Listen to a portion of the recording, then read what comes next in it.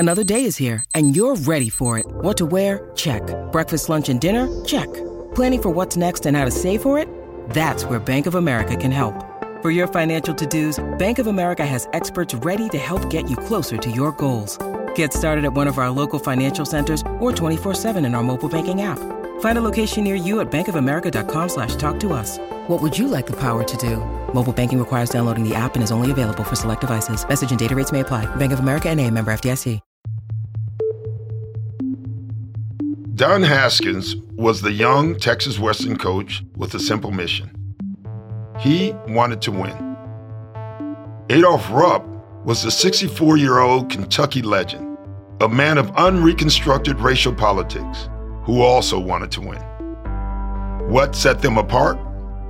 It's not too much to say that the young man saw the world as it could be. The older man saw the world as it was, and as he wanted it to stay.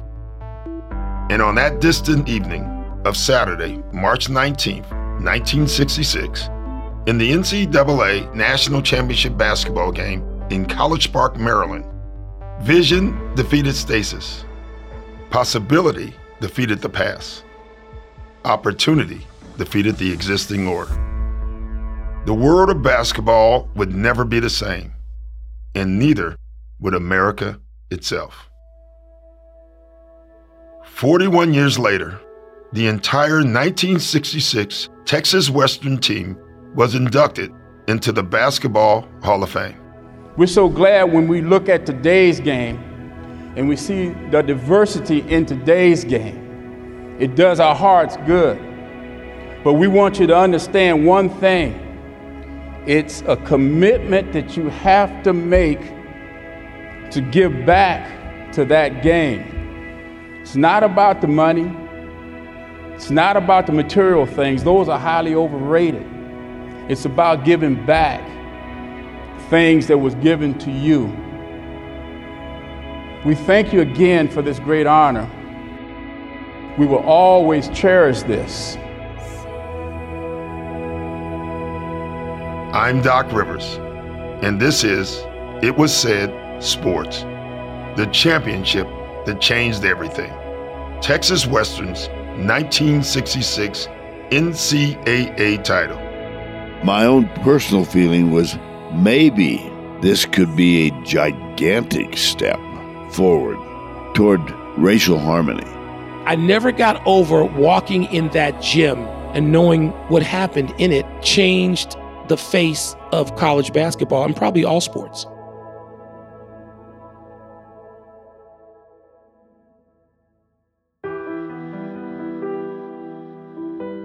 The Texas Western University versus Kentucky NCAA final in 1966 is one of those stories that doesn't get enough attention. Sure, sports folks like me know it, and there was a movie about it, Glory Road, and the occasional documentary or anniversary essay in a place like Sports Illustrated. In the history of the 1960s, however, what happened at Cole Fieldhouse at the University of Maryland doesn't get noted amid images from the March on Washington, George Wallace's stand in the schoolhouse door in Tuscaloosa, or Bloody Sunday at the Edmund Pettus Bridge in Selma. But it should. Politics and culture are intimately intertwined, and sports in America are a vital force within the broader culture. These things to me are, one of the turns that the culture has taken away from history is frightening. His legendary sports journalist and commentator, Michael Wilbon. You shouldn't have to be 60 years old like we are to remember these things and treasure them and value them for what they were. But sadly, we have to keep these things alive with these kinds of discussions or they will die on the vine. Jackie Robinson's pioneering career with the Brooklyn Dodgers was part of the post-World War II shift in attitudes about race and accomplishment. Billie Jean King's high-profile victory over Bobby Riggs gave the women's movement a popular win. Muhammad Ali's career in the ring and dramatic acts of protest outside it reflected a changing nation and a changing world.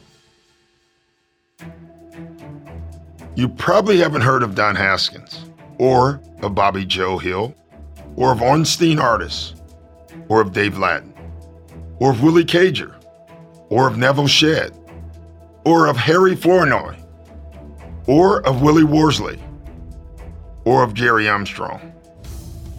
But you should, because they, the 1966 Texas Western Miners, helped make history.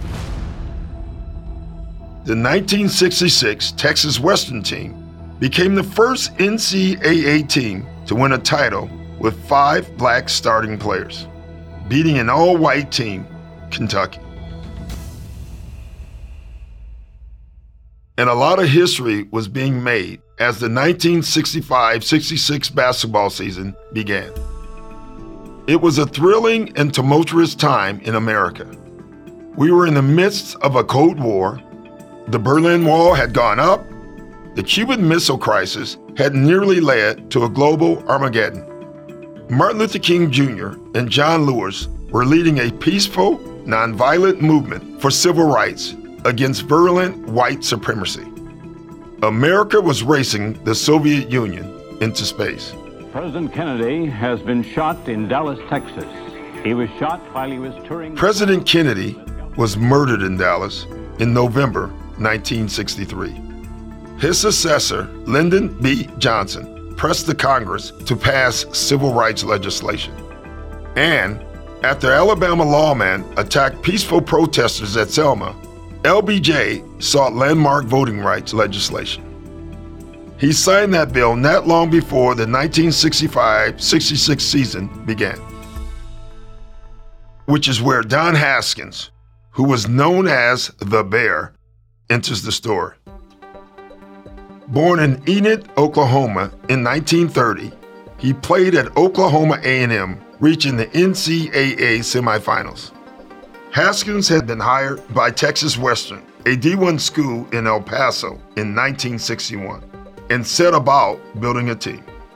He wanted the best, and the best just happened to be mostly black players. I do remember that in the build-up to the game, it was in March of '66, Texas Western had played essentially the same 5 players all season long, and they were a 7-man rotation, essentially. Here's longtime college sportscaster Vern Lundquist. So I know media had taken acknowledgement of the fact, the historical fact, that this would be a team with 5 black players for the first time in the history of the NCAA. We all learned about that on the path to the championship game. The names come flooding back for Texas Western. Big Daddy David Lattin, Neville Shedd. They had 2 guards, one of whom was listed at 5'10", Bobby Joe Hill. The other, the unforgettable 5'6" guard, Willie Worsley. And there was another Willie on the team, Willie Cager. And Kentucky, among other people, had Pat Riley as a starting guard, Louis Dampier, who played in the old ABA, the Kentucky Colonels. The Miners were an integrated team in an age shadowed by segregation. It wasn't all black or all white. It was just all good. Harry Flournoy, a leading rebounder for the Miners, was team captain of the historic 1966 team. We played the game because it was an escape for us. It was an escape from the reality of the times when people would tell you what you couldn't do. People would tell you that you can't put 5 black players out on the floor at the same time. They would ask the question, why? Because they're black. We had to break that. We proved that a farce, a fallacy.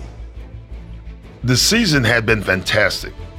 The Miners went 23-1, losing only to Seattle in the last game of the regular season. In the final against Kentucky, Texas Western prevailed 72-65. It was shocking.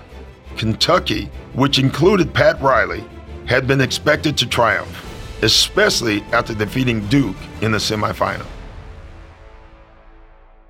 And some of them knew what was going on, and some of them didn't. Not everybody noticed when they sat in their seat that UTEP, Texas Western at the time, had 5 black players on the floor. And so not everybody knew it. Not everybody noticed that juxtaposed. Kentucky's team was all white. Of course, there was no black player in the SEC yet. When Texas Western played Kentucky. In Sports Illustrated, Frank DeFord wrote, "No minor player had made an all-district team, much less an All-America. But the team just kept on winning and finally met Kentucky in the finals.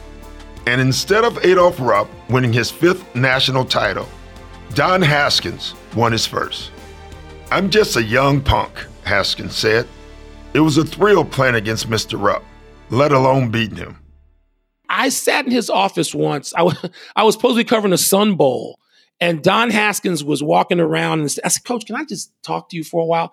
I went in his office and I said, "Just no more than 20 minutes." And I was there like 3 hours. And the memories he had of it, the emotion it welled up in him, I don't think he knew necessarily that he was going to start those players, and it had nothing to do with race who he started. Back then, nobody was going 9 deep. People put 5 guys on the floor, and sometimes they played the whole 40 minutes. But it seemed like not everybody knew. The Haskins strategy was straightforward. As he recalled, "I was simply playing the best players I had. It was what I had done all year." The New York Times agreed.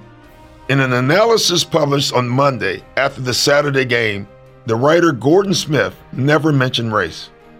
"The game had been decided," Smith wrote, "because Texas Western played much better basketball than Kentucky to upset the Wildcats in the finale, the first major sports title ever achieved by the El Paso College, once known as the Texas School of Mines." But the haters sure mentioned race. As Haskins recalled, there were bags and bags of nasty, racist, ignorant letters. "We were just this little old school in dusty West Texas, and no one had ever heard of us. And now people all over the country hated us because we had black student athletes." My own personal feeling was maybe this could be a gigantic step forward toward racial harmony. I think so many white people thought of the result of that encounter as an anomaly, and that it would naturally be corrected in the coming years to come. That didn't work out for the white people who didn't appreciate the contribution of Texas Western to the history of our country, not just the history of basketball or college sports. I was 25, 2.5 years into my first job, and I remember how important it was, especially to the African-American community. It was a huge step and a huge accomplishment. Newsday alluded to the fact of the matter, writing, "All of the first 7 are Negroes. That shouldn't be significant one way or the other, except that many people make it noteworthy, with snickers about the ethnic makeup of the team." Kentucky coach Adolph Rupp reportedly said, "TWC, what's that stand for? 2 white coaches?" No, Coach Rupp, it didn't stand for that. It stood for Texas Western College. And in 1966, Texas Western College stood for excellence on the court.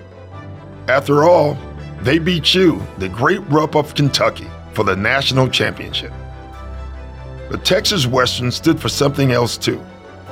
It stood for the future.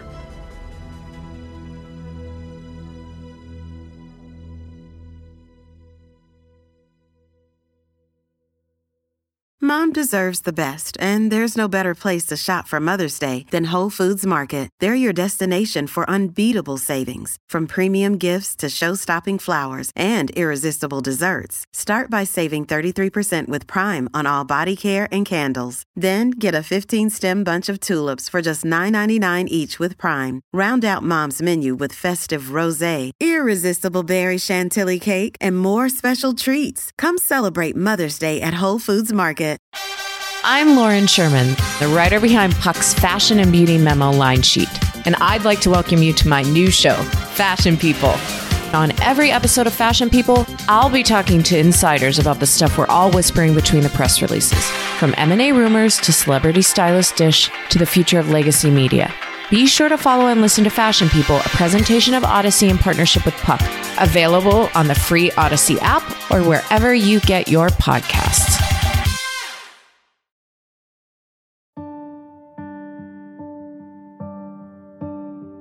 I live 8 miles away from College Park, specifically what was then called Cole Fieldhouse, which is where the game was played. And I walked in there in 1980 for the first time when I was covering a Maryland basketball game. And so it's 14 years later at the time, and I got the chills because I had grown up not remembering the game itself as much as the event and what it meant. I mean, there was nobody who looked like them who had ever stepped on that floor when that game was being played in 1966, March of 1966. And so it's just staggering. And I covered dozens of games there for the Washington Post. And I never got over it. I never got over walking in that gym and knowing what happened in it changed the face of college basketball and probably all sports. And 41 years later, after its momentous victory, the entire team was inducted into the Naismith Memorial Basketball Hall of Fame, enshrining the 1966 Texas Western Miners as a pivotal force in basketball history and American history. Co-captain Harry Flournoy took to the podium and spoke on behalf of his Texas Western teammates. In 1966, we had 8 black players, 4 white players, and 1 Hispanic player. And our only purpose was to be the best team in the country. We did not have a social agenda at that time. We were only thinking about winning the championship. We thought we had the best team in the country. Flournoy was recruited from the state of Indiana to Texas Western by Coach Haskins. In interviews, he said he was greeted into the city of El Paso and into the college community with warmth. I was treated real well here when I got here. You know, I was a pretty unknown person. I wasn't really highly recruited, and the people treated me real well here. But he was still facing the realities of the time, often experiencing racism on the road while traveling with the team. And he knew right away how impactful he and his teammates could become. We were together, not only as a team, but we were like brothers. And like I said, we didn't have a social agenda, but God had a hand in that. And he chose us to open doors. He chose us to open the door to all people, not just African Americans, but to all people who were oppressed, all people who was having doors slammed in their face because of race or gender or any other reason. He chose us. There was an old saying about how integrated teams played at mid-century. 2 at home, 3 on the road, 4 if we're behind. That was changing. As Jerry Brewer of the Washington Post wrote in 2016, the memory of Texas Western, now the University of Texas at El Paso, endures. It's a Disney movie, literally, about meritocracy. The lasting significance isn't a matter of the Miners paving a new path for black college basketball players. That had already been done. When Bill Russell and Casey Jones led San Francisco to back-to-back titles in 1955 and 1956, it was more of a trailblazing moment.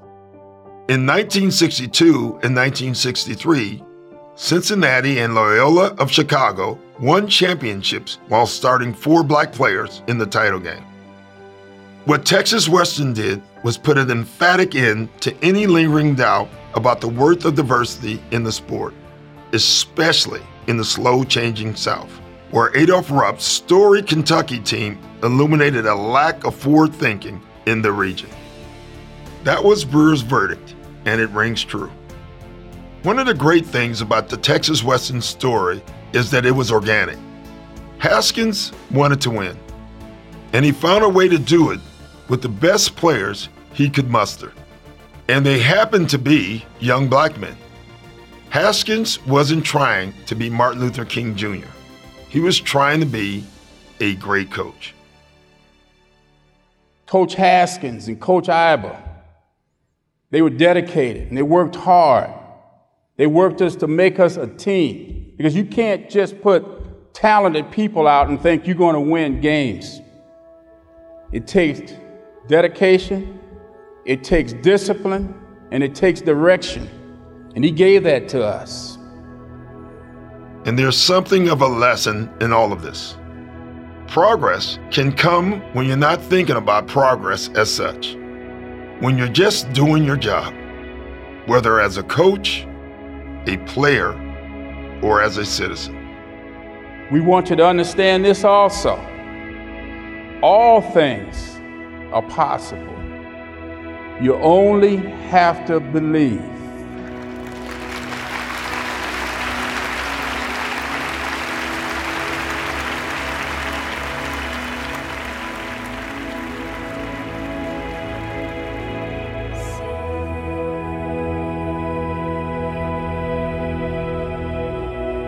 Thank you for listening to It Was Said Sports, a documentary podcast from Shining City Audio, a C13 Originals and John Meacham studio. Executive produced and created by John Meacham and Chris Corcoran. Narrated by me, Doc Rivers. Written by John Meacham. Directed by Lloyd Lockridge. Production led by Paige Heimson. Edited and mastered by Chris Basil. Guest booking and coordination by Kelly Rafferty. Additional production support by Bill Schultz, Sean Cherry, Bob Talbador, Ian Mont, and Rich Cook. Creative consultation by Nikki Kovac and David Weisborg. Cover art and graphic designs by Kurt Courtney. Marketing and publicity by Brian Swarth, Moira Corin, Josephina Francis, Lauren Schwartz, and Hillary Schuff. Our theme song is I Can Almost See You by Hammock.